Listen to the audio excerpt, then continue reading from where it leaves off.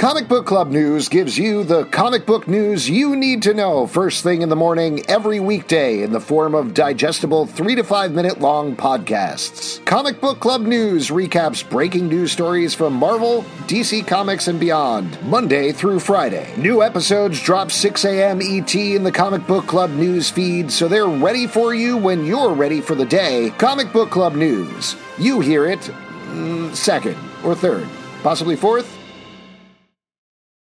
Payoff.com is a paying sponsor of this Comic Book Club podcast. You've tried balance transfers and budgeting, but high interest rates and unrelenting bill cycles make it almost impossible to get out of credit card debt on your own. Instead of another new savings technique, you need a clear path out of debt, and that's what Payoff Loan can do. A payoff loan is a personal loan backed by member-centric credit unions designed to help you pay off your credit cards. With rates as low as 5.99% APR and loan amounts up to $35,000 with no hidden fees and personal customer service support from Payoff to help you reach your financial goals. Some of the benefits of a payoff loan may also include potential credit score boost, 1 monthly payment, and savings from lower interest rates. Go to payoff.com/comicbookclub to learn more. Checking loan rates won't affect your credit score. Try something new. Pay off your credit card debt with Payoff. NMLS ID number 1396805. Not all applicants may qualify. Loans only available within the United States. Loan is not available in all states. Payoff works with lending partners who originate the loans. Additional terms, conditions, and eligibility requirements may apply. More information is available at payoff.com/comicbookclub.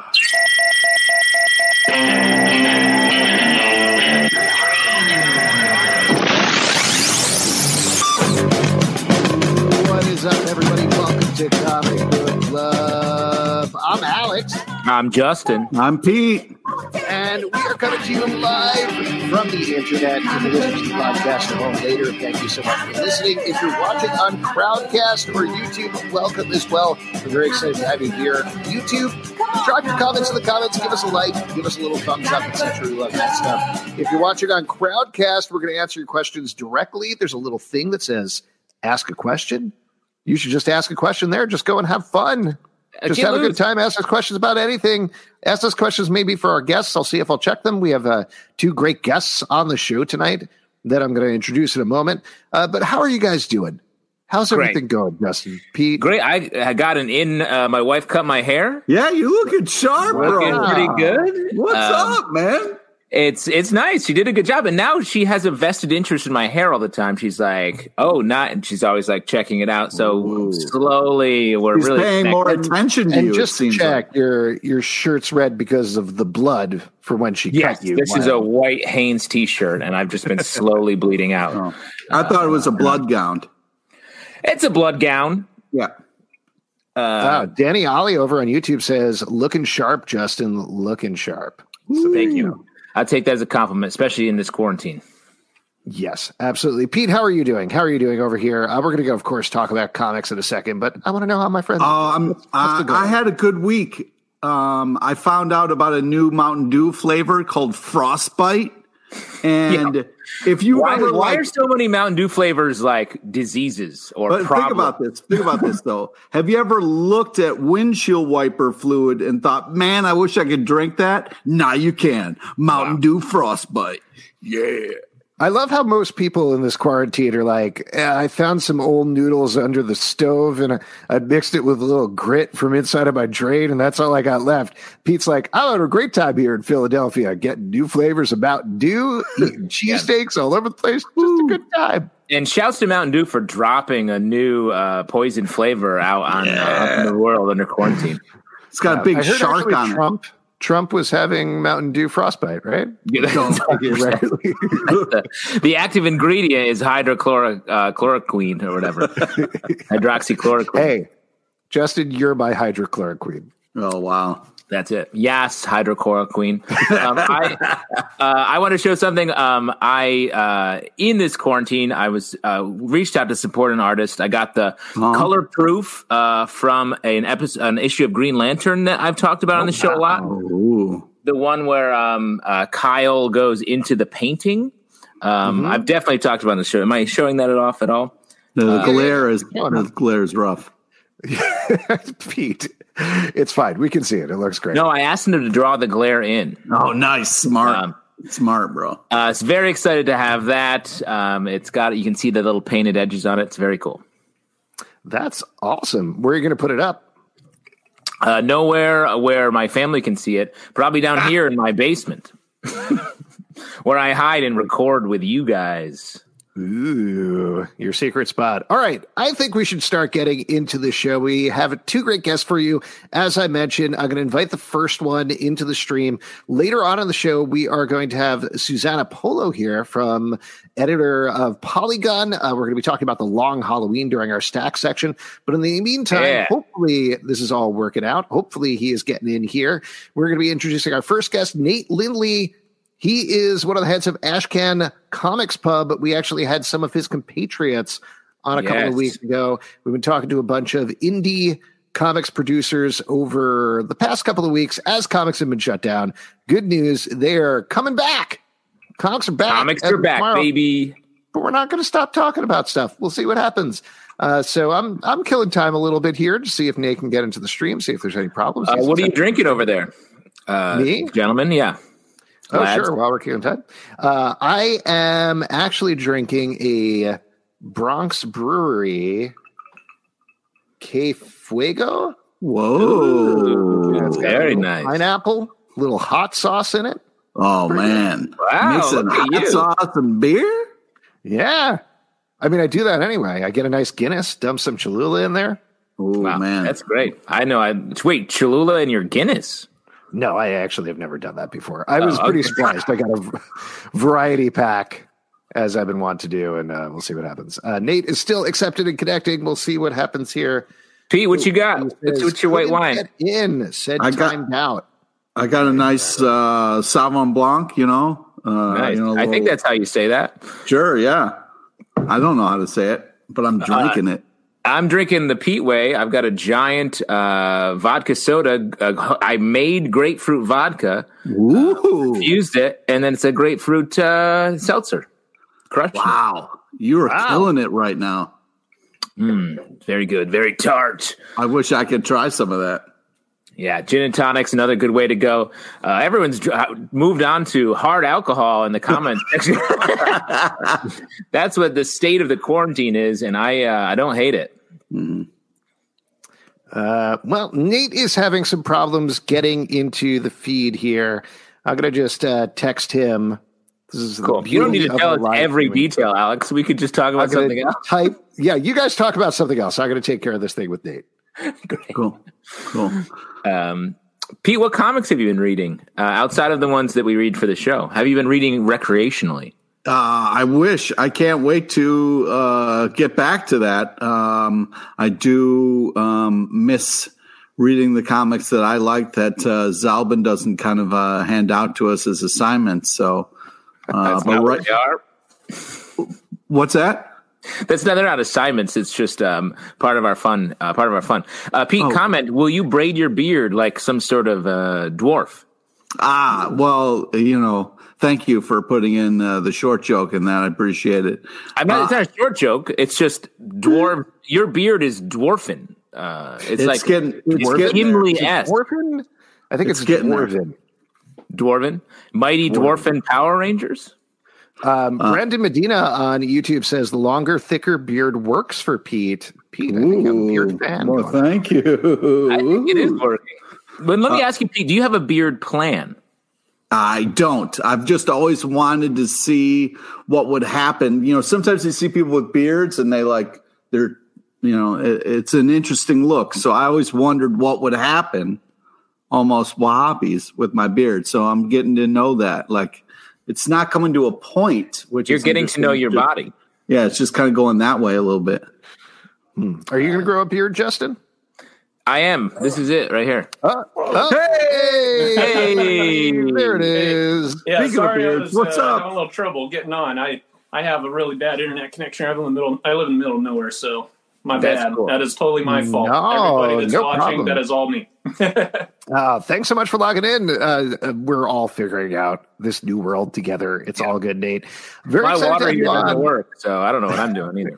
He's in a basement, for God's sake. Pete is in some sort of mortuary. That's as far as I can tell. How are the funerals you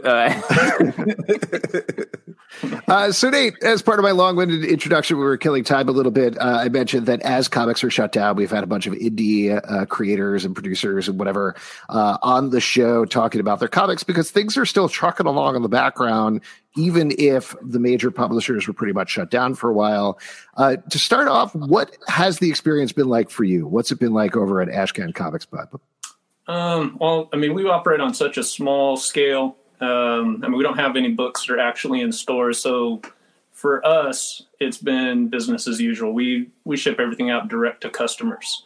Okay. So hopefully someday we'll be able to have our books in the stores, but that's a really big commitment and something we have to really work on. So, but we have been growing over the last year that we've been in business. So that's a good thing. Yeah, that is. Yeah, it's great. When we had one of your compatriots out a couple of weeks ago, it really seemed like it was a very tight-knit group of artists and writers and editors and everybody working together and helping each other out. Talk to us about your role in it. It's essentially steering that whole thing, right? Steering the friendship. Yeah. Well, here's the deal. Ashcan Comics Pub, I started it when I just was putting together my first comic book, and I immediately was drawn to connecting with other people because I saw all these Kickstarters and these waves just, coming out one after the other. And it's a lot of work. I mean, promotion and marketing is like so much bigger than just making the comic book. So immediately I was struggling a little bit with feeling discouraged. Here I was hyped about this first comic book I made, and then I'm like, wow, I can't even get one person to read this thing. So I started reaching out to other people and just asking them if they wanted to start working with me and, if we could start promoting each other. That's really how it started out. And I'd say today, even though Ashcan Comics Pub is a publisher, more than anything, I think that we're more of a network. It's really an opportunity for other writers and artists to find ways to work together. And the really strange thing is, the name says Ashcan Comics Pub, but we immediately started switching over to doing prose. We started having collaborations, anthologies of little short stories that are 3 pages long paired with an artist. And within 1 year, I'd worked with over 50 different people publishing work. And I was swamped. I have full time, I have kids, all that stuff. And I was so thankful. And I kid you not, Ashcan Comics Pub would not be here if it was not for the people I've worked with. I can't lie and say that everything has been cotton candy. That's for sure. There's been lots of rocky roads. There's been some people that it just didn't work out, whatever. That's just how it goes. But there are some people in this group that have stepped up so much. Travis B. Hill stepped up and became an editor. I couldn't pay him. And he's like, I want to keep this going. So that was awesome. That took such amount of work off of me, And then all these guys that I'm working with, for instance, Stoney, who was on your show before, that was the writer. He and I are trying to go beyond this flash fiction thing. We're doing short stories now, and we're moving on to chapter 3. Chapter 1 is currently being released, but there's all kinds of stuff that's in motion. There's Jay Sandlin, who's also working with Mad Cave, that's working with us, and several other people. We've had lots of people. I'm going to quit rambling, but that's what it is. No, it's so nice really cool to hear about that sort of just a network coming together and keeping it going, sort of keeping the ball in the air. That's so hard, but also so rare these days in comics or in any part of creativity, really. Yeah, well, I don't really know what 2021 is going to hold. I've actually kind of thrown out, a couple tweets and stuff to people saying, hey, I'm on the hunt looking for comic books. So hopefully there's some people on here that are watching and they're like, oh, yeah, I want to get my comic book out there. I can't really pay you a lot, but I'm going to give you a network and I'm going to try and promote you like crazy. That's what Ashcan does. And, you have to understand I'm a one-guy team. All right, so it's kind of a crazy idea that this one person is going to try and do this, but that's that's what it is. That's where we are right now. Hopefully it'll grow, and next time we meet, we'll be like 4 or 5 people on the team or whatever. They'll be standing silently behind you. Can you tell us what an ash can is? I feel like that's something in comic book history that people don't really know much about anymore. Sure. Yeah. I mean, traditionally, it's more of just a claim to a trademark. It's very rough. It's mostly just something that's thrown together so that the idea can be claimed. Later on, it started to become a little bit of a different term where it kind of turned into mini comic. And all these behind me are what that is. So the name Ashcan Comics, we're actually not producing with traditional Ashcan, but we are producing these mini comics, which are basically a half-size sheet of paper folded in half. And the covers are in color generally, unless it's Oath. That one's mine. I always do black and white. My brain thinks in black and white when I'm drawing, so it's like I just stick with that. And if I could throw color in there, it's awesome. But for whatever reason, I just love working with black and white. The contrast is awesome. And that's cool. Yeah. I'm curious to hear a little bit more about the prose thing, whether that was, it sounds like that's something that happened pretty organically, but as you've continued with it, is it a creative thing? Is it a business thing? Have you found more success with the prose than the, more traditional sense of comics? What's the thinking there? Well, I'm definitely still looking for the business side of it all. When we find something that just totally grabs, and that's great. But really what happened is some other people that I was talking to just said, hey, let's try and throw this together. And I said, okay, if we can get, I think I said 10 or 12 people on board, I'll publish this anthology. And next thing I know, it was like one day it all came together. We started putting it together, and then we started having these different titles, and I gave a prompt for every title. So, for instance, let's see right here, Mythos is an example. I said, this is the title, Mythos, and I gave just a very short, like 1-paragraph prompt, and the writers just went for it. And then they would be paired up with an artist, and I was very hands-off with that. The only thing I said was let's keep it PG-13 so everyone's on the same page. Because, I don't want one guy that's doing PG-13 and I'm doing like adult rated, and it'll all be mixed together. It'd be weird. So that was really all it was. And next thing I know, I had a prompt for all these different books. We had several different ones, and that was really what gelled everybody together. That's what really started to pull everyone together. It's very creative and cool. It almost feels like an improv team where you ask for a suggestion and then the performers all use that one suggestion and kind of hone everything through that. Yeah, with all those creative talents, I mean, it didn't take more than a prompt. I mean, it's amazing how much indie talent is out there. I mean, people have so many cool ideas. I mean, I love all the mainstream stuff too, but I've been blown away by the amount of material that's out there with people that are just in the indie world. That's awesome. Now, the way that you have it set it off, correct me if I'm wrong, but this is just based on the links you've been sending me and Stony sent us as well. It's all essentially behind a paywall on Indiegogo. Is that correct? I did have an account on Indiegogo, but I haven't actually put anything on there. We have one project currently on Kickstarter. That's Vala. It was kind of cool. This has actually kind of turned into a story and art combo paired with now a game. I love all these things. So it's pretty cool to be able to see all these come together. And just today I was designing a trading card and think about how we're going to take this into a trading card realm. I love making stuff. So, I mean, whatever it is, we're trying everything we can. But the main source of our budget comes from our Patreon account. That's where we have a digital library. And I think we have 29 books in there now. And then every month we put out 2 new titles, one in prose and one in comic book format. And I think this next month is Wired Man by Jay Sandlin, just to throw that out there. If you were going to recommend some titles for people to start with Ashcan Comics Pub, what would you recommend? Honestly, what I'd recommend, I mean, there's so many things that we've put out within 1 year. I mean, it's kind of crazy, an indie group, 29 books in 1 year. It's pretty awesome. I would just go to Patreon, throw $3 at it, look at all of our stuff. You get all of it for that $3. Take a look, see if you like it, stick around. If you don't, let me know, tell me what you want, and then we can try and work on that. Man, that's such a great sales pitch. Like that, like throw $3 in there, see what you like, and tell me what you like. Like, I think that's such a great strategy. Oh, thank you. Yeah. And you, not to blow up our spot later on, but we do trivia later on in the show. You've been very kind to offer a Vala Comics Games pack along with our regular prize for the trivia, which is pretty awesome. So what are people going to get in that? Yeah, my pleasure. I'm sorry, what was the question? What are people going to get in that? Yeah.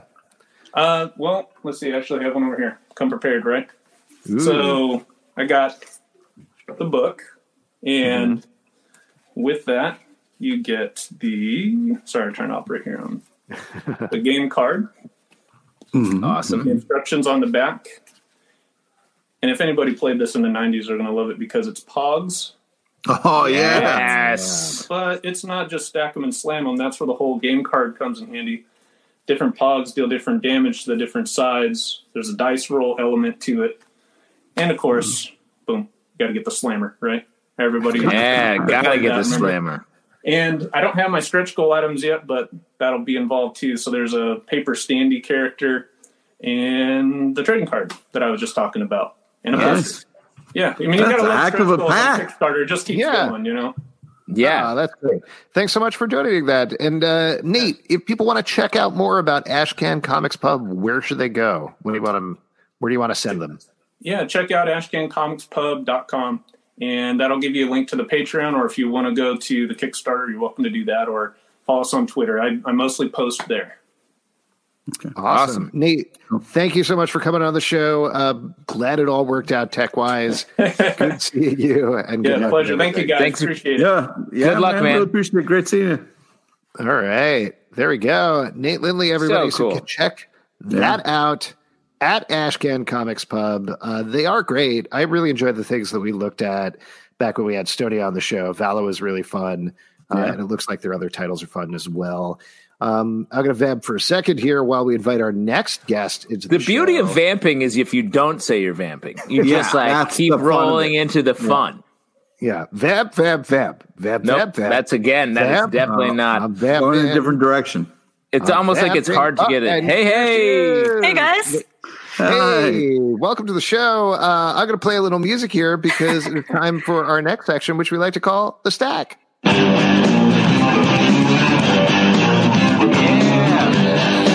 Stack. Part where we head danced.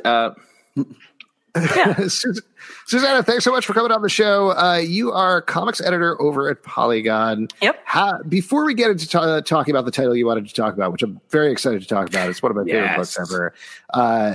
What has it been like being a comics editor right now when there are no comics coming out? It's been pretty interesting, but I would say that I think it was certainly daunting at first. It's I work in media, and we're constantly terrified that we're about to lose our jobs. And when your beat dries up pretty hugely and very suddenly, you can get really worried about that.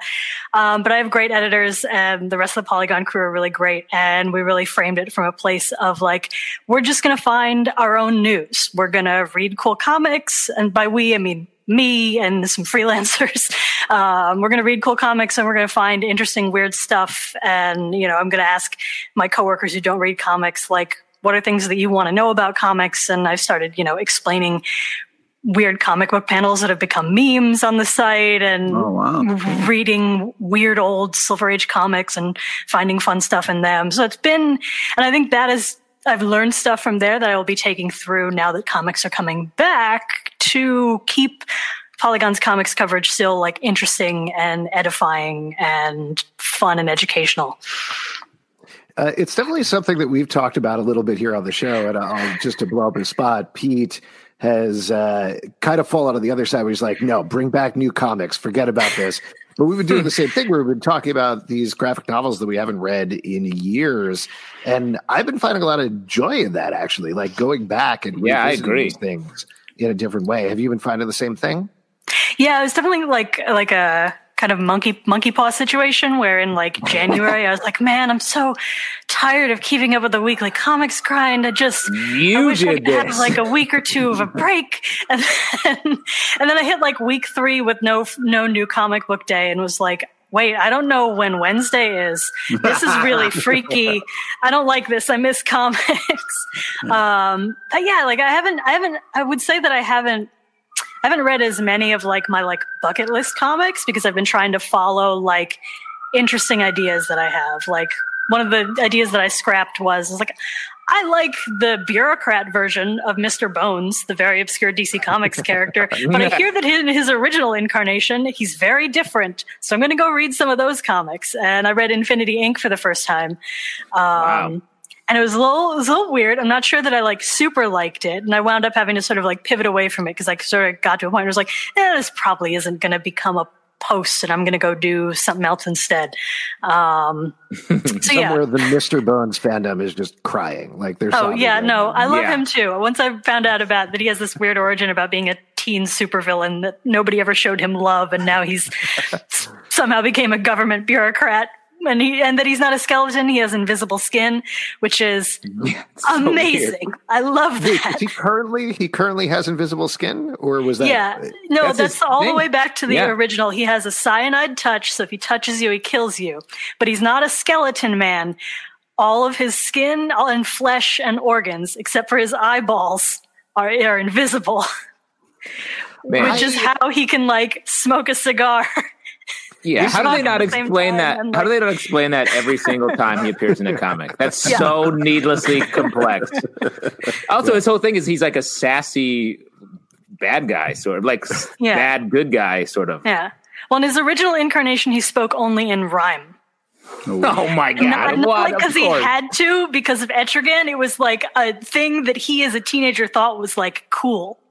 It's like very lampshaded in the comic. That he's just this weird nerd.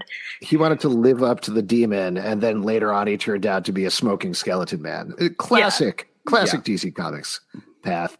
Let's talk about something that's actually a little more classic DC Comics. This is your pick. This is... Did I get it right? There we go. Batman, The Long Halloween. Yeah. This is a classic Batman graphic novel, comic book series by Jeff Loeb and Tim Sale. Susanna, tell us why you said this is your favorite Batman story of all time. Why is that? Why did this make such an impact on you? I think it's one of the meatiest self-contained Batman graphic novels. Like one story, here it is. This is the thing. It's not part of continuity, and it has that Batman the Animated Series quality where it kind of intros you to all of the characters. I think Tim Sale's art is incredible. Oh yeah. It's also got that Batman the Animated Series quality where all of the character designs are new and interesting, but also classic at the same time. And like his Poison Ivy is immortal. Like his Poison Ivy is just masochistic. Like why would you draw all of those tiny leaves? And I think, I love the sort of like the amount of storytelling that goes into it, where it's this story, it's this Two-Face origin story, it's this really intense mystery, and it's also this sort of interesting meditation on a sort of pseudo-canonical idea of how Gotham City transitioned from a time before Batman to a time with Batman, where it picks up really directly off of Frank Miller's Batman Year One. It borrows a bunch of characters that are original to that story. It sets itself very specifically 6 months after the events of the end of that story. And it answers this question about like, what happened between Gotham City being ruled by these extremely powerful mafias to Gotham City crime being entirely characterized by costumed criminals. And says like, hey, there was actually like a bunch of conflict in there and a bunch of interesting interactions. But I think most of all, it's that for me, there are very few Batman stories that are whodunits. Yeah. You know, we call him a detective, and he's supposed to be the world's greatest detective, but the mystery stories aren't about who did it.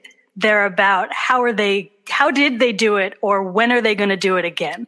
That's so smart. That's so and observed. it's because it's the strength of his rogues gallery that like nobody, you always want to put in a character that people are familiar with because it gets more readers, and that even all the way up to the movies, like we see casting information for this, and it's never like, oh, well, we already know who the villain is. Like we know, and even maybe like a little bit in Batman Begins with the bait and switch with Ken Watanabe as Ra's al Ghul, but generally we're not looking at a Batman story and asking who did it. And And some of my favorite Batman stories, like I talked about this in one of the other books I suggested that we might do, is Alan Grant and Norm Breyfogel's Last Arkham, which is like the very first Mr. Zsasz story, which is also like Batman thinks it's Mr. Zsasz the whole time, but he doesn't know if it is, and he has to figure out what's going on. And yeah, I love giving Long Halloween to people who haven't read it and then bothering them until they finish it and then asking them, so like, who did it? Who do you think did it? Did you solve the mystery? You know? But I'm glad you added that part, because that's the heartbreaking thing to me, is when someone recommends a book, you give it to them, and then you got to bring it up to them, and then it's like, hey, can I get my book back? When are you going to finish that? You know. Yeah, that was my main takeaway from this as well. Exactly. When am I going to get my book back? The thing that you brought up earlier on about this being a follow-up to Batman Year One, and in the collected edition, Jeff Loeb talks about that a little bit, where his editor at the time, Archie Goodwin, was like, hey, we're kind of thinking about this. I think you guys would be good for this, maybe like a noir something. And the idea of following up on Batman Year One is so ballsy in a way, but it lives up to it, and it feels like a great, while also being distinct. It feels distinct. Yeah, exactly. In a good way. Yeah. I'm curious to hear from you, Justin and Pete, revisiting this now, and I'm sure you've read this before, but what was your experience like? What struck you differently? I was going to just say, I forgot how, as you mentioned, rogues gallery it is. Like, I really forgot about all the cameos and all this stuff. And I also really like Catwoman in this. The kind of Batman trying to figure out what she's doing, why it's fun. And she is like both drawn very powerfully and very like elegant, and like also like to see Batman like watch somebody disappear and get frustrated at it is kind of fun. But yeah, I mean, and also there was very sweet moments, very like honest moments in the part where like Batman put out the Thanksgiving dinner for Grundy. I was like, oh my God, that's nice. So nice. But like, and the art is just worth it. I mean, unbelievable art. It's so cinematic. Yeah. Well, I was going to say a lot of similar things to that, like the amount of sort of information in each issue, and how each issue of the story is both furthering the plot and also sort of a nice, fun standalone story with each of the different rogues. Is great. The art is so cinematic. It feels like a Dick Tracy vibe, as well as like just a sort of 1950s movie. Some of those like wide double page spreads feel so like. Plus, it's just picked apart for like ideas that I've seen in other stories and movies and stuff like that. Yeah. It's just so iconic. And it's clearly a huge influence on The Dark Knight. Oh yeah, just right down to the phrase "I believe in Harvey Dent." Joker, yeah. The Harvey Dent stuff is so good, and the way that like the story doesn't really say Harvey Dent's a monster so much. It's you sort of feel sympathy through him throughout, and the way it's like this town. What you were talking about, Susanna, the way that Gotham was this one way before, and then Batman showed up, and the mystery shows that like everyone is a little bit of a villain in the end. Like it's not just Harvey was bad, case closed. It's like a series of people did wrong. The Calendar Man stuff is so good. There's just so many elements threaded together here that the idea to make Calendar Man the Hannibal Lecter of your Batman story so good is and speaking of just the characters, like there are characters that like I think get their due in this story or even are created for this story that like why did nobody run with Gilda Dent after this? Why did nobody run with Sofia Gigante, Carmine Falcone's massive hit woman daughter? Like, oh my God. So good. Yeah. I'm so surprised rereading this that Holiday just any of those iterations never came back as much of anything, right? Are there any further stories? So there's Dark Victory, which is also from Loeb and Sale, different colorist who I can't remember right now, which like it's not like it doesn't quite reach the same heights. It's like it's the same flavor, so you still enjoy it. I just think Hangman isn't as much of a like it's not as enticing of a mystery as Holiday. And then there's a like sort of midquel to Dark Victory that is about, it's called Catwoman When in Rome, which is about her and the Riddler going on a trip to like figure out, to find her mother, I think, to find Carmine Falcone's estranged wife, who's like in an Italian monastery, secluded from the world, but also has a sequence where Catwoman steals something from the base of the Pietà in the Vatican, and it's great. But yeah, like generally, there's not like if there are stories out there that really pick up deliberately from the Long Halloween that aren't by Loeb and Sale, it's really subtle, like, you know, one issue hints that I can't think of right now. I must have looked at that page where it's just that like goon in the tub before he gets shot. And then when he's just kind of looking out the side of his eye, it's just, so cool. The facial stuff in this is just really powerful. Yeah, that page spread of Batman interrupting Catwoman breaking open the safe at the Falcone wedding has been my phone background since like 2003. Wow! Like, whoa! and then like when I was in high school, like my copy of it started falling apart, so I just cracked the spine open at that double page spread at the end, which is the first time you see Two-Face, and he's ringed by all of the villains, including the Penguin, who hasn't shown up in the story at all yet. I like cracked that, scanned it, and like, you know, very laboriously with no Photoshop skills at all, like cleaned it up and tried to make it my desktop background.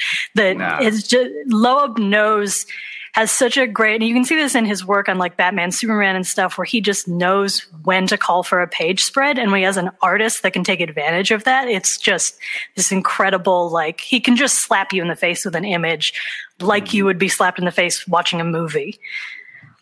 It's funny thinking about making fun of Batman as a detective, that they were like, it seems like this killer is killing on holidays. We should talk to the calendar guy. That's where holidays live, is on the calendar. And then it becomes a major part of the story.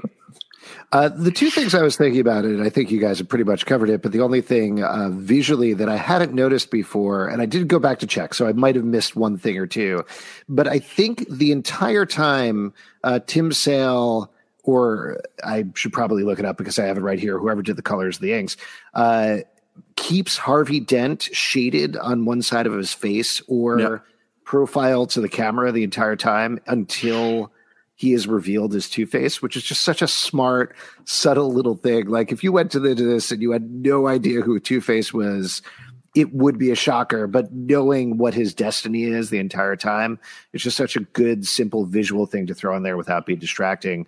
The other thing that I think Pete is going to get mad at me about, but reading this book, it felt to me like everything that Jeff Loeb does right here is kind of what I personally feel like he does wrong with Hush. That Hush is that. I know you love Hush. I know you love Hush, but and I haven't revisited it in a while, so I might be wrong. Oh, what are you talking about then? Well, my problem with Hush, here you have Joker, Poison Ivy, as we mentioned, all these villains come in, but they're there to serve a story purpose and keep things moving.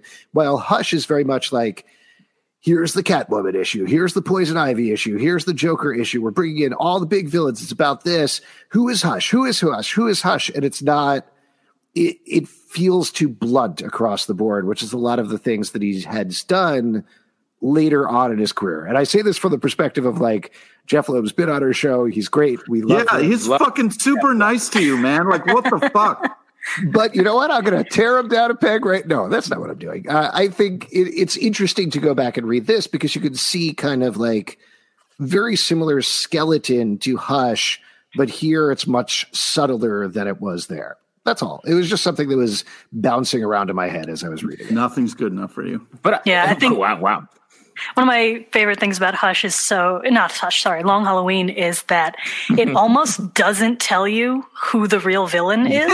Yeah. Even when there's like a 2-page at the end of a character confessing to the crime, it really does. It doesn't spoon feed you the solution at all. And often when I do give it to friends and I read it at the end, I go, so who do you think did it? They go, I loved it, but I have no idea who Holiday is.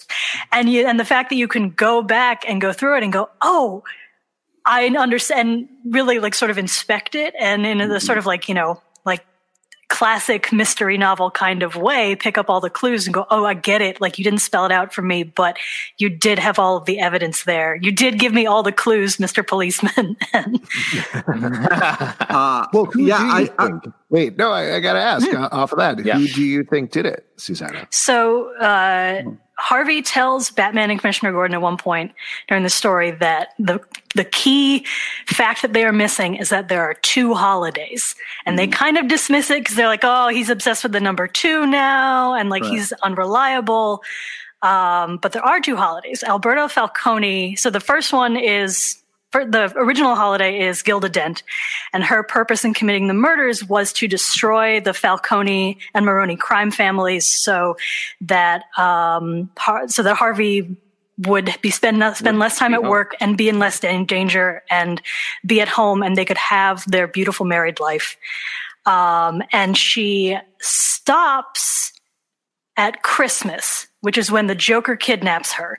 And Harvey visits her in the hospital after she gets rescued and promises her that he's going to work less and that things are going to be better now. And the next Holiday murder after that is New Year's, which is when Alberto Falcone, when we think he dies. And we find out later that, there's that scene where Harvey comes home and they're like, why is your hair wet? That was Harvey trying to take revenge on Alberto Falcone by killing someone that he loved. On Falcone, by killing someone he loved. But Alberto survived. So Harvey doesn't actually count as a Holiday murder because he never actually killed anyone. And Alberto, who has always been told that he can't be part of the family legacy, that he's not good enough, that he's daddy's favorite and he has to be protected from everything, is like, fuck you guys. I'm going to start murdering people to show you what a freaking boss I am. And he starts committing Holiday murders. And that's my solving of the Long Halloween. Yeah. No, that's good. The only other alternate theory I had in my head on the reread was that Alberto didn't kill anyone, and he was just trying to be a cool son. And then it was just the Dents, just trying to kill so they could spend time with each other in a real sociopath's marriage. Wow. And I don't think that's borne out with the actual story, but I just like the sweetness of that sociopath storyline. Yeah. Pete, did you have the same take, or did you have an alternate theory? No, yeah. I thought it was the Dent and then the son there.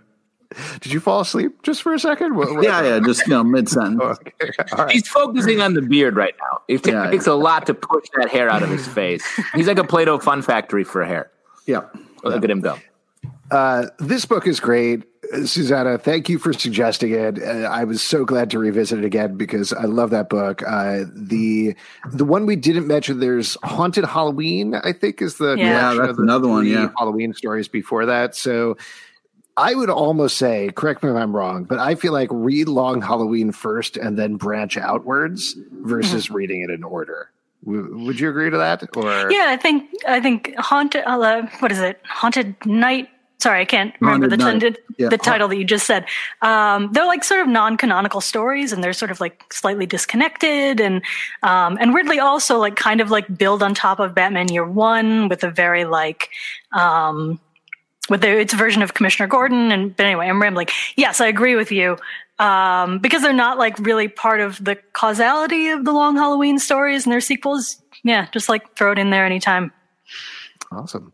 And plug some of your stuff. What should people check out? Where should they go and find you on the internet? Find me on Polygon.com. All of our comic stories are Polygon.com/comics, but we cover a lot of stuff in, I think, pretty fun ways. So check out our front page too. And mostly I'm just on Twitter at NerdGirl. It's spelled weird. It's NERDGERHL, because when I made it, I thought it would make a really clever reference to a song from the V for Vendetta soundtrack. And that's like just way too nerdy.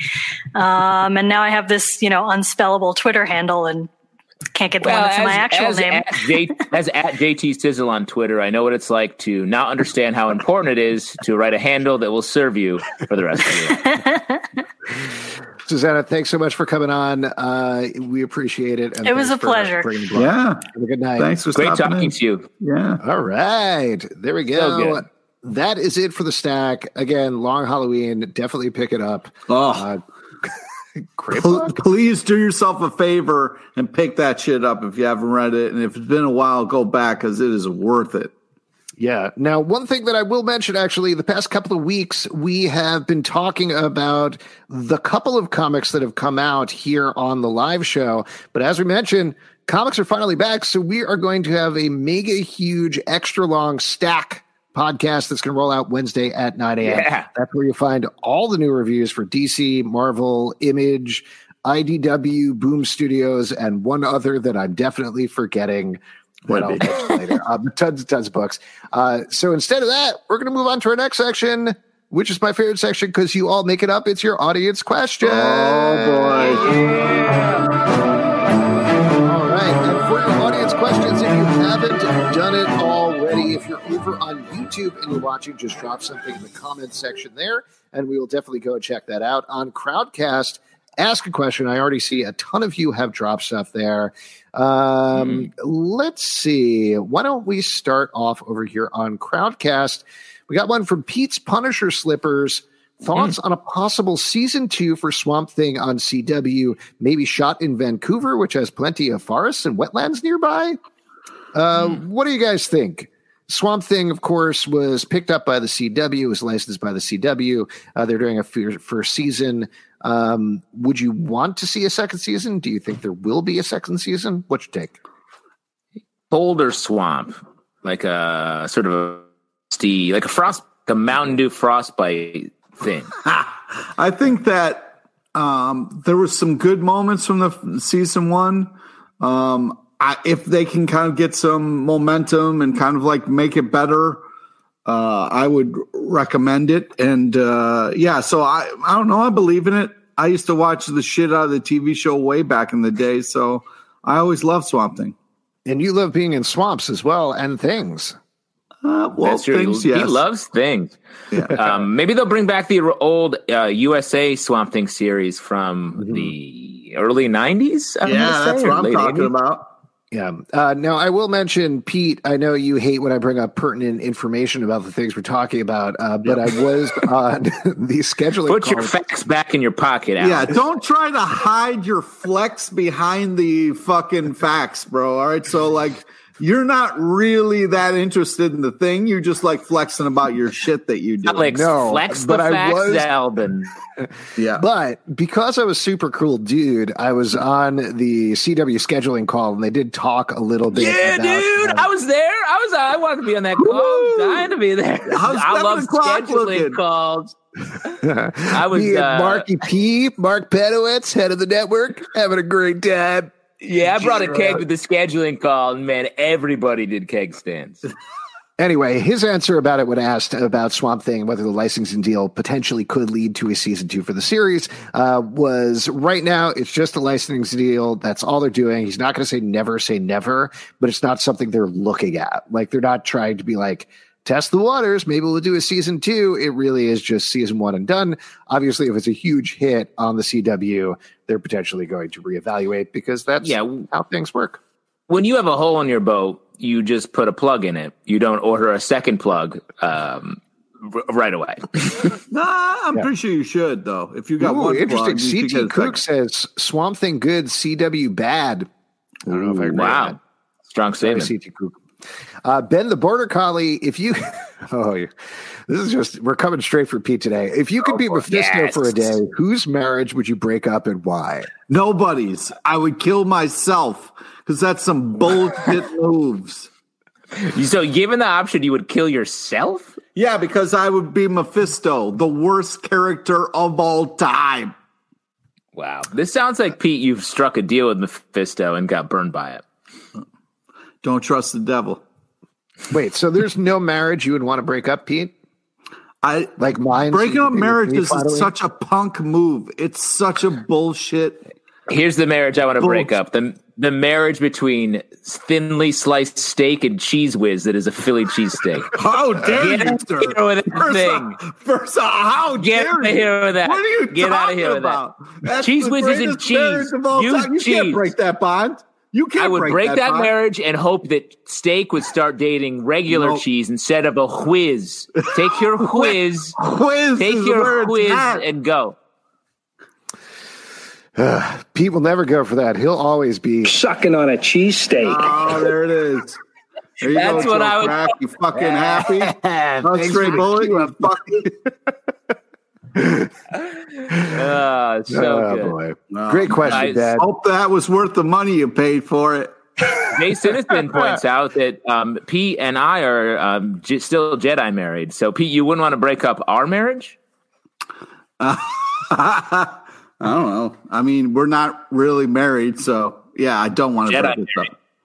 On Disney Plus, we're married because that's all about Jedi. Here's a question from James Miller over on YouTube. He says, is there any comic book or TV show you will give a second chance to while in quarantine? Ooh, good question. A TV show you might Great give a second chance to. I will say, while you guys are thinking about stuff, there's definitely shows that I've watched way more than I expected of, just because we are here, and it's nice to watch something that doesn't tax my brain quite as much. Like Snowpiercer just came out. I've watched most of the season of that. It's not particularly good, but it's definitely the sort of thing where I'm like, I could half concentrate on this. That's fine. This is very silly. You can put shows on in the background and act like that's watching them. It doesn't count. It is technically watching them. Yeah, it's technically watching them, because if you ask me any question about any episode of Snowpiercer, I'll be able to answer it. Like, I'm just there are shows where I do need to actively watch. Like, I would never do that with, say, a Better Call Saul or anything like that. Yeah, or Riverdale. You can't look Riverdale. away. I watch those episodes 3 to 4 times because you really got to like split them down. Yeah, Legion. You got to pay attention. Legion. Keep going. Mentioning TV shows. I'm just saying those are shows that grab you, and you can't. Yeah, how many TV shows can you name, Pete? You think in a row? 3? I can name a bunch. I've been getting back into the current Buffy series, oddly, okay, which is interesting, and it was surprising, not interesting. And TV show wise, I think I'm going to rewatch. This isn't. I'm not giving it a second chance, but a full rewatch is Avatar: The Last Airbender. Oh yes. Oh wow. Now that's on Netflix.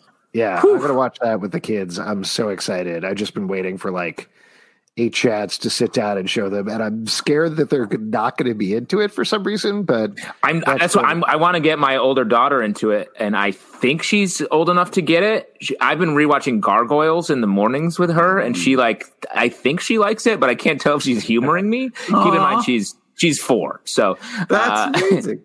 Here's the one warning. This is a super nerdy warning that I'll give you, though, about Avatar, just because I popped in and watched a little bit of one of the episodes today.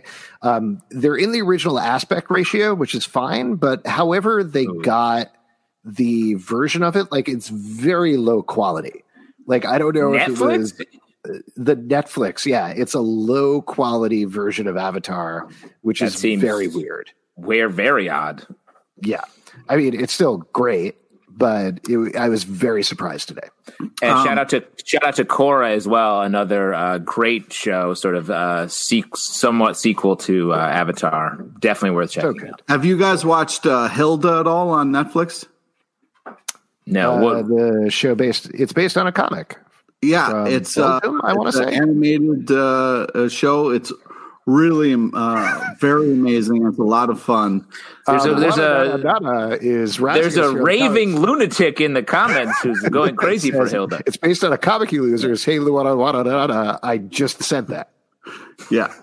It's. I've also been getting into the new season of Top Chef, which is something I haven't watched for many, many years. Also, some things you shouldn't go back and watch. I tried to watch Thundercats again. Wow, that show does not make any sense. The old Thundercats? Yeah, the old Thundercats. Yeah. If you go back and watch, it's like the writers write themselves into a corner, and then they have to invent a power that none of them have ever had before, so they can kind of like get out of it. It's kind of really doesn't make sense as a show. The plots to cereal commercials in the 90s make more sense than the plots to Thundercats episodes.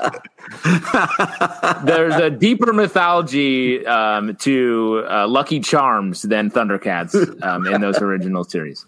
Yeah. Here, let's move over to a question from Kevin. Says, if the comic companies just skipped over the issues they were supposed to be released in April and May, making them lost issues, which would you be most upset to have missed and why? Also, whose turn is it to do a quiz now? Nat's? Kevin's? Great question. Ooh, Kevin throwing his own name Kevin? out there. Yeah. How about that Kevin guy, huh?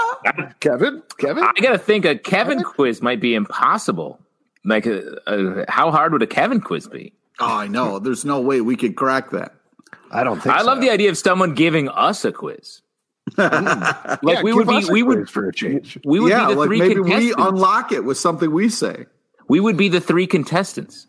Ooh. Like Jeopardy. I just want to, this is not apropos of the question, but Jason Innocent here in the comments says, I kind of gave up on She-Ra when it became about everyone other than She-Ra.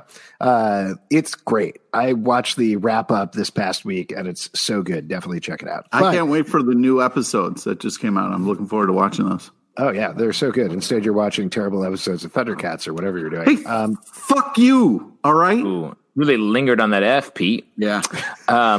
Let's answer the question, though, about what comic series would we feel super upset about missing out on? Batman. Tom King's Batman, I think. Another Strange Adventures, also by Tom King, jumped to mind right away. Also, I feel like we say this all the time, but the X-Men books, like if we missed the X-Men books. Fuck you. No, particularly I the would Jonathan love Hickman to stuff, hit you would snooze bitch. on that whole thing, wake up 3 years from now and fucking tell me what's going on. What if you cut like 3 issues ahead and suddenly Cyclops and Wolverine are like, well, we've skipped past, we're not with Emma and Jean anymore, it's just the two of us. What if there was a Sleeping Beauty situation, Pete, where you pricked your finger on something and fell asleep, and only the kiss from an issue of X-Men would wake you? Would you think that Alex and I would have to battle our way through the thorns to bring you that issue and rise you? Sleeping Petey, as I'm calling it. Oh, man. I appreciate the effort you would have to go through. Yeah, that's I just so you know, when I woke up, I'd be super angry. Just like every day, right? Question from Eduardo Martinez. Do you guys have any favorite stories that highlight or explore New York City as a setting in comics? New York as a setting in comics. Well, go ahead, Pete. You go. Luke Cage does a great job of repping Harlem in its comics. They do a great job of like getting some of the big landmarks in there as well. And what I really liked about the TV show is they also stayed true to that as well. That's the first thing that comes to my mind. The one thing that comes to mind is DMZ. That series definitely like, even though it's like a post-apocalyptic. Yeah, I don't want to read that now. Yeah. But another one, the New York 4, you remember that series? That I feel like had a lot of, felt like landmarks in Brooklyn and stuff that I have been around. I mean, I'd also point to right over my head, right over here, Box Office Poison is a great one because it's mostly set downtown, particularly like, I guess in the 90s, early 2000s, something like that. And Alex Robinson drew stuff in New York. So if you're looking for something that's very New York, that's good. Also, Palmer Eldrick says Watchmen. That's a good one. Got Madison Square Garden right there. That's prominently featured. Yeah, sad. Yeah, a little sad. There we go. I mean, Daredevil sometimes had little things in there, but not a lot. Question here from Stray Bullet. I got my $25 gift card to Midtown Comics. What should I buy? Ooh. Well, that's tough. Yeah, I mean, where are you at with things? You know, I would just say like Long Halloween is worth it if you don't have that in your collection. Oh, what a great idea! Well, I'm just saying that, like, I don't know Halloween. What's that? I'd say Long Halloween. Oh, weird.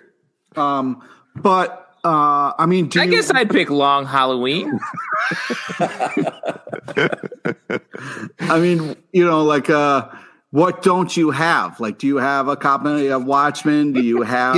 Straight Bullet. Sorry, just to interrupt you, Pete. Straight Bullet, you're here in the comments on Crowdcast. Could you list your entire collection of comics, and then we'll fill it out with what you? Yeah, then we'll fill in the gaps. I love the idea of saying, "Hey, I'm going to the grocery store. What should I get?" And Pete being like, "Well, what don't you have?" So are you on butter? If you don't have butter, I would get butter. I mean, do you have all of Y the Last Man? If not, what are you doing? I'll just to throw one out at you, actually, because I'm just looking at my bookcase behind me now. But right over here, over my head, is Asterios Polyp. Ooh, Asterios Polyp, which is a great book that it's I feel blurry. like we can't read what fucking comics. I love your pointing out the topography of your little shelf. Ooh, nice. I love the great book. Not a lot of Wolverine style fighting, but a great comic nonetheless. Go ahead. No, all I was going to say is it's funny about Asterios Polyp that I feel like when it came out, it was everybody was talking about that. That was the biggest comic. It was like, this is going to revolutionize comics. And I feel like I don't see a lot about it anymore. So to me, that's one that I think could do with a little bit of revisiting. Personally. Let me throw out Fear Agent. If you don't have that, that's a good, and you're a Rick Remender fan, that's some very early on Rick Remender that is fantastic, and level of cynicism is appropriate for our current lifestyle. Yeah. Before we move back to Crowdcast here, I just want to mention that Bandito740 over on YouTube says it's time for the secret YouTube comment section quiz to shine. Oh, I love that. We should figure out something for that. Yeah, we should. See what happens. We'll talk about it. We'll see what happens next week. All right, this is from Jay Sinison. Hot breaking news. So that Batwoman news that just broke. This is, I'll give you a rundown. Pete, I told you about this before we went live, but this is pretty surprising. Ruby Rose is not coming back as Batwoman in Batwoman Season 2. This broke literally right before the show. They are going to be recasting the role and are going to be doing a second season of Batwoman, which should ostensibly premiere in January 2021. I was stunned. Again, Pete, don't get mad at me. I'm just offering up your information. But for my day job, I did an interview with the showrunner for the finale that just aired. And she was like, we were talking a little bit about what she learned about Ruby Rose and Ruby Rose being funny on set and getting better over the course of the season. So it's entirely possible stuff was happening in the background then, but there was no indication from talking to her about that. The only news that's come out, unless something addition has happened during the show while we've been talking about other things, is that it was Ruby Rose's choice. She wanted to leave the show. She said it was a hard decision, but it was a decision she had to make. I'm sure there's a lot more there, but it doesn't seem like, at least on the surface, that it was acrimony on the set. She wasn't fired or anything like that. Did she have any injuries? Was she like... She had a huge injury on set where I don't know what it was, but something happened to 2 discs in her vertebrae. Yeah, and her back, right? Yeah. Yeah, her back. I'd be like, after a whole season of that, and maybe it's just like, you know what? It's not worth it. Yeah. Yeah, I mean, I think would be my best guess of what it comes down to, is that being the lead on any show, let alone a superhero show, sounds insane. Like you have to be the boss of the set, like in a different way than the showrunner is. You have to be like, I'm the one that keeps everybody going all the time. And coming in on an action show that destroys your body, even if you're like, yes, this is great for my career, that just means different things. But it's still shocking. Are you? What do you think is going to happen? Are you looking forward to a second season without Ruby Rose? I mean, it's tough. I'm very excited for more Batwoman. I felt like they did an amazing job with her in the first season. A lot of great moments. She killed it. I was really impressed with what she brought to the role. I'll be interested to see like if they just go completely different, so there's no like mistaking them, or if they're going to try to get someone similar and act like nothing happened. It'll be interesting, you know. I don't think they'll be able to pull that up.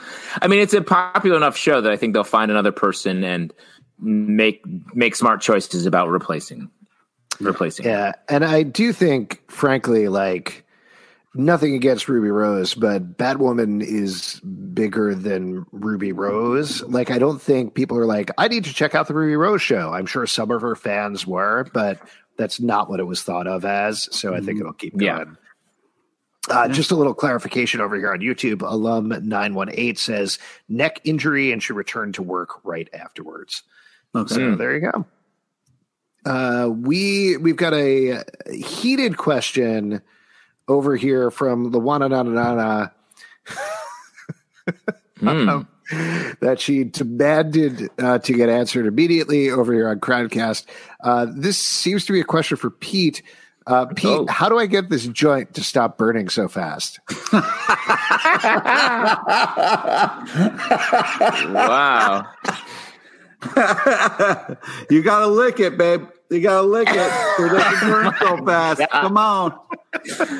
You know. This is good content right here. Yeah. This is some real behind the scenes, upstairs, downstairs stuff, and I love it. Some upstairs, downstairs stuff. Funny part was I started smelling it. I was like, oh, that's no fair. I could just see her running around back and forth like an anime character with a flaming joint in her hand. Blood pouring out of her nose. Just yeah.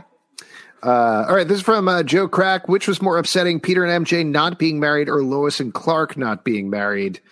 I'm going to say just straight up Lois and Clark. Like, I'm not a huge fan of marriage in comic books just because I think like interesting. No, but like I agree. I just want my characters to be single and have freedom because I want to watch some fuck. Oh my god! Yeah, that's actually what it is about. You're joking, asshole, but you're a fucking weirdly perverted motherfucker. Like, I agree with the sense of why they broke up Peter and MJ. Like, it opens up storytelling possibilities. Fuck you. That's such a bullshit excuse. Lois, Superman and Lois, that's a thing. Like, that's Peter and MJ, asshole. It's the same thing. No, but it's not the same thing at all. Like, Superman and Lois is better together. Peter and MJ dating is better than Peter and MJ married. That's bullshit. Well, it's a fucking bullshit answer. I don't know. I mean, to me, it's like, the whole point of getting their marriage broken up by the devil was to have them be like, and then they're immediately sort of now they're dating again. And when Peter was single, like there were no stories about him dating. He barely dated that whole time. They did a couple, but they were bullshit and they sucked. Well, but what I'm saying is like the difference, for all intents and purposes, the difference between them dating and being married is very little to me from a storytelling perspective. So, like, I don't get what the whole point is. Either make them hard single, and it's about like new relationships or maybe longing for MJ or something. But now it's just neither one to me is really any different. I agree with you, Alex. Of the two of them, I think Lois and Clark being married make more sense. I mean, I like the idea of Lois and Clark very much. There are a iconic couple, but to me, Peter Parker and MJ are an iconic couple in a different way. Of like, Peter Parker is this scrappy dude who's just hanging in. He is barely making things happen, but the fact that he can also keep a marriage alive is really impressive for a character, and I think gives hope to people who struggle with shit. So, like, taking that away for no fucking reason and then fucking not really pay it off, it's just upsetting. It's a powerful move to keep them together, and they're fucking around by still not fucking doing it. So are you a huge fan of Spider-Man Renew Your Vows? Stop pushing that agenda. That's where they are married. You know what the agenda is? Like, it is crazy that you don't read that book or didn't read that book, because that literally was your Peter dream. Parker and Mary Jane married. They have a kid. and you were like, I don't read that. I'm just mad about the main book. Which because it's a side fucking book. That's why. Maybe you just like to be mad, Pete. You're just too into their marriage. Get out of their marriage, Pete. No way. You live your own life. Pete, stop. you have a joint that's burning down the place you're in right now. Get out of their marriage. You're too focused. All right, over here we got a question from Comic Book Poser as we transition back to shopping at a local comic shop versus all the online shopping. What is the best way to persuade, your local comic shop to pick up more independent publishers? The absolute simplest way to do that is order them. I mean, which I know sounds ridiculous, but like, say these are books that I want. Pick them up, order them for me on a regular basis. If your question is like order independent publishers that you could try because you're not sure what to try, I think it's the same sort of thing, but it's just tell them, hey, I want to buy more indie comics. I will plunk down my money in some way, and then allows them to buy it. Yeah. Also show, don't just tell. Just don't say, hey, I'm going to be like, hey, here, I'm going to spend some money in this place to let you know I want to come back and spend more money. Fucking, help me help you. Right. It's like not just saying I want Peter and MJ to be married. It's buying the book where Peter and MJ are married. Right, Pete? I went to Cornell. I'm so fucking smart. Thank you. Thank you for finally admitting it. Oh, man. Shit. I just feel like sucking on a cheesesteak. You know what I'm talking about? Sucking on a cheesesteak. Oh, yeah, there it is. Woo, my man. That should be a huge red button beneath your phone, Alex. Massive. Almost a button so big it's hard not to push it. We got a question here from Shrushti. Which comic book TV show, Arrow, maybe, do you guys wish you had started a podcast on but didn't? Ooh, definitely great. Arrow? No, we don't have time for that. We don't have time for that level of podcasting. I got to tell you, Legion. We did a podcast. We did a Legion podcast. I'm sorry, League. What is it? The one that's really what? The League. No, A League of Their Own. The movie A League of Their Own.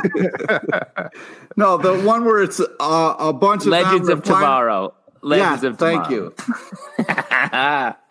I will say the one that I do actually think about sometimes that I'm bummed that we didn't do a podcast for, but I think it was probably like too early for it, and I don't even think we would have thought of it, but Walking Dead. That's one that we talked about. Like, I think I got a screener of the first show and we watched it early and talked about it live on the show. Like, I remember that very distinctly, like breaking the whole thing down on the live show, but it's not recorded because it was pre-podcast times for us. And sometimes I'm like, oh man, that would have been good if we had done that. But though we would be fully insane at this point. Yes.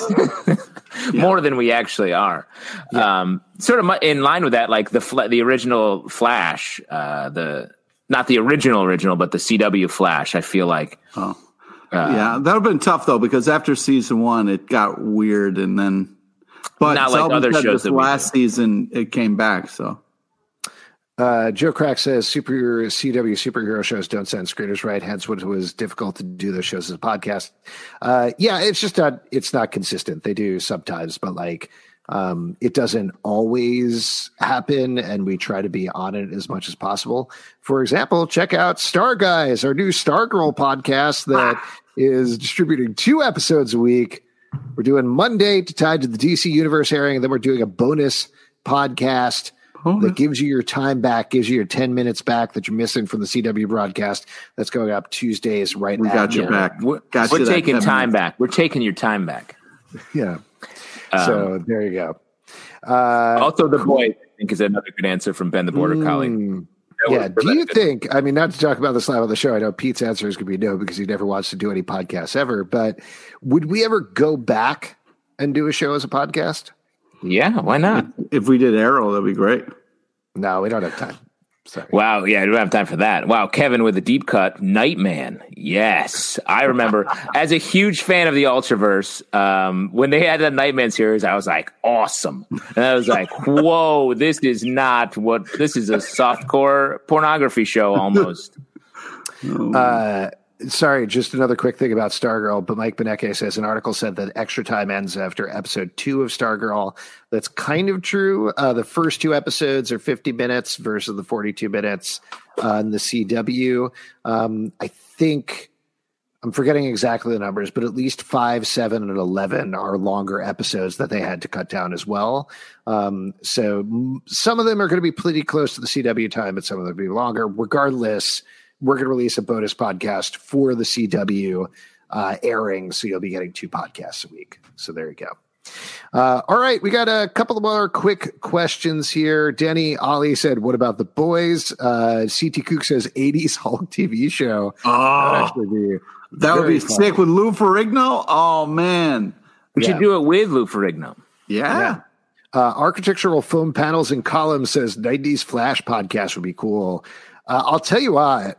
I went back when DC Universe first launched and I watched the first episode of the Flash TV show with John Wesley Shipp. That holds up. Like that is. I absolutely loved that show when I was a kid. That show is legit.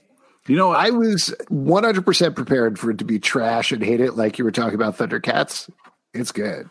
I would like to maybe go back and do the X-Men animated series and do a podcast about that.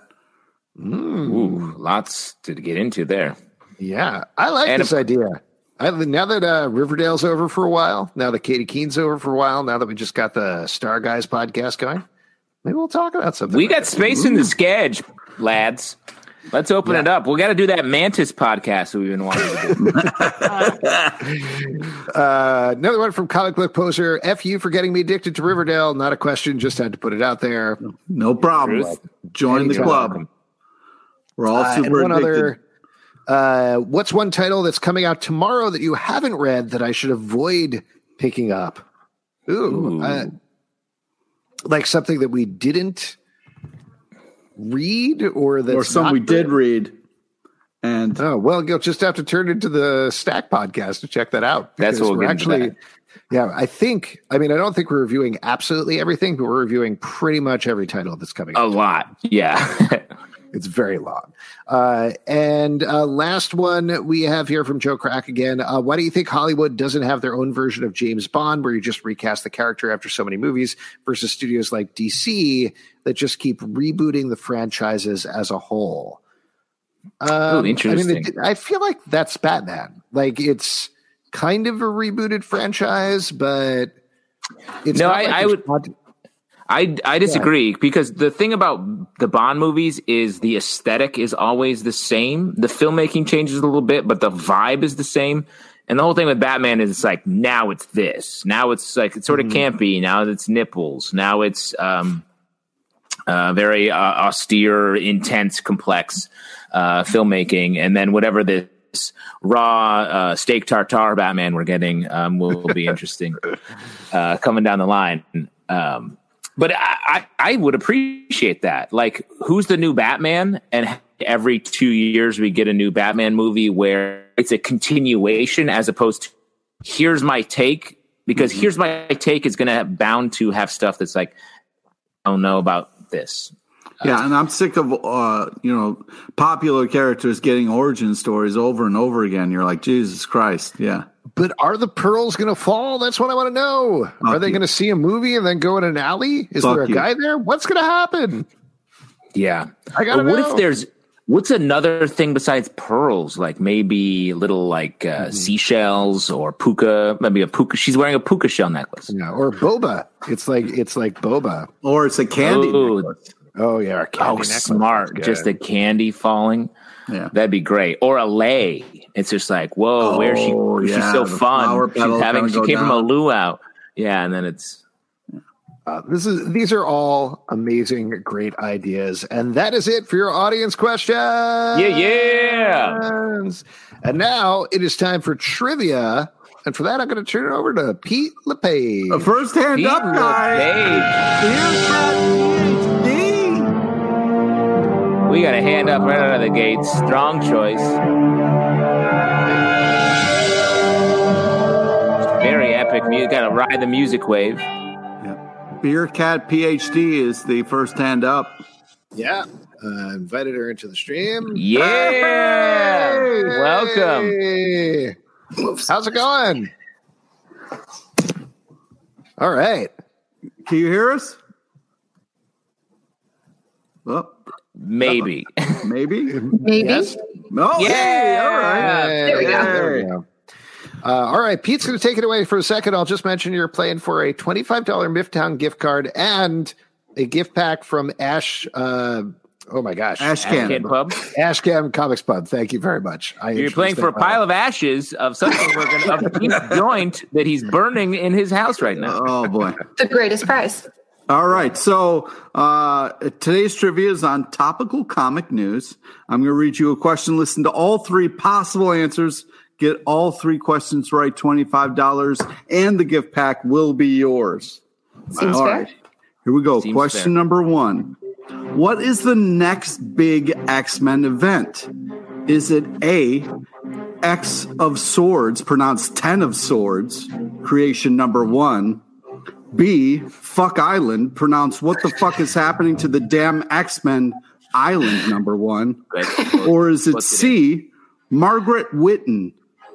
So it's either A, or you could pick B, or definitely don't pick C. I'm tempted by B, but I'm going to go with A. A is correct. You know, Pete, for someone who doesn't like X-Men, you're often talking about them in your topical comic news. Huh, weird. Okay, here we go. Question number 2. What is the title of Sean Murphy's new creator-owned comic? Is it A, The Plot Holes, B, The Potholes, someone said pot, or C, M. Emmett Walsh? So it's either A, which is the only one that makes sense, or you could be wrong. I'm going to go with A. A is correct. Wow, really shaking up the pattern. Yeah, you like that? You like that? Take that, comments, you motherfuckers. Take All that right. comment. Yeah. What's up? You got comments now? All right, here we go. Last one. Sam Humphries announced issue number 75 will be the last issue of blank. Is it A, Harley Quinn, B, Catwoman, or C, Kirk Cameron? So it's going to be A, Harley Quinn, or Yeah, you can go B. A's across the board. A's across the board Triple wins it. A's. Wow. Wow. Congratulations. You have won all the prizes we mentioned. Just shoot us an email at comicbookclublive@gmail.com with your name and your address, and we will shoot you all of that stuff. And Beer Thank Cat, you as very much. a fan of what we're drinking, what are you drinking? Yeah. Tonight, a Mezcal Mule at first, and then I switched over to Scofflaw Brewing Dirty Beaches. Oh, Talk about nice. topical drink. Great choices. nice. Yeah, stay on brand. All right. Have a great night. Thanks for Thanks coming for Congrats. jumping in. Great job. Thanks for listening. Wow, that's great. Now, Pete, did you have a secret Robin Williams movie in your third answers there? Yes, and the people write in the comic book it is the best of times. The comment The section. best of times. That's all the the stars times, of of the course. best A of times. very popular Great. film that we all know about. Yeah. It's on All Amazon right. Prime right now. You can watch it. It's got Kurt Russell in there. Folks, I think that's pretty much it. You know what we're going to have to get back to doing, guys, that just occurred to me is we're going to have to talk about what we're looking forward to tomorrow because comics are actually starting to come back. Oh, that's right. I'm not going to put you on the spot right now. We'll do that next week because we're usually also prepared for that. We could come up with it, I bet. Yeah? All right. Pete? What are you looking forward to, Justin? Pete, what do you think? Okay. Oh, you want to put me on the spot first? That's no problem. I'm quick on my feet. I'm light on my feet. I'm nimble like a dancer. I'm, of course, looking forward to Birthright number 43. Oh, yeah. One dude. of my favorite series. Oh, yeah, that bro. is just coming up on the epic finale of the main storyline. Cannot wait to get into it. I've described this series truly so many times on this show, but it's about a kid who gets separated his family, drawn into a fantastical world where he is the one hero. He grows up to be this great warrior, and then he comes back to Earth, and there's a twist that I won't say, even though I've said it many, many times. Yes. Pete, what about you? What are you looking forward to? There's a lot of great stuff coming out here, and I'm going to have to go with Deadly Class. I was really impressed with. You will be impressed with it. Yes. I haven't read it yet because it's coming out tomorrow. Right. Tomorrow is when that comes out. Right. So, like I said, Deadly Class number 44. I'm excited to see what happens. I think it's been great. Also, the Year of the Villain is also supposed to be really good. That comes out tomorrow as well. Yes, that's actually a reprint. Yes. But it is a good issue. Still anyway. good. Dollhouse Family number 6 for me from DC Comics from the Hill House line. This comic is so messed up. It's by M.R. Carey and art by Peter Gross. And it's just a very weird, gothic, Lovecraftian, over-the-top terror story from the Hill House line. And it's great. Just check it out if you want an adults-only horror read, because that's definitely what it is. But it's Adults only. Adults only. Red light, buddy. All right. I think we're going to wrap up here, folks. That's the show, guys. That's the show. First of all, I want to thank our guests on this show, Nate Livney from Ashcan Comics Pub, also Susanna Polo from Polygon for talking about The Long Halloween. Thank you both for coming on. If you want to support our podcast, patreon.com/Comic Book Club. You get plenty of fun bonuses there. Also, next week's guest on the show, I want to plug, tying into Birthright. Sure, you can talk to him about that. Joshua Williamson is going to be on the show. Yeah, cannot wait to chat with him. Nailbiter Returns, which I'm very excited about. One of our favorite books is coming back. Also, maybe the end of The Flash a little bit. We'll chat about that as well as lots of things to discuss. iTunes, Android, Spotify, Stitcher, or the app of your choice to subscribe and listen to the show at Comic Book Live on Twitter, Comic Book Club on Facebook, comicbookclublive.com for this podcast and many more. And folks, we will see you next week on Crowdcast on YouTube, Tuesday, 7 p.m., totally free. Tell your friends. Thanks, everybody. They sit on crack-baked couches and they let the secrets leak. And occasionally they'll let that special guest speak. So grab your written hammer, don't be late for it, 'cause their girlfriends can barely tolerate it. Gotta go.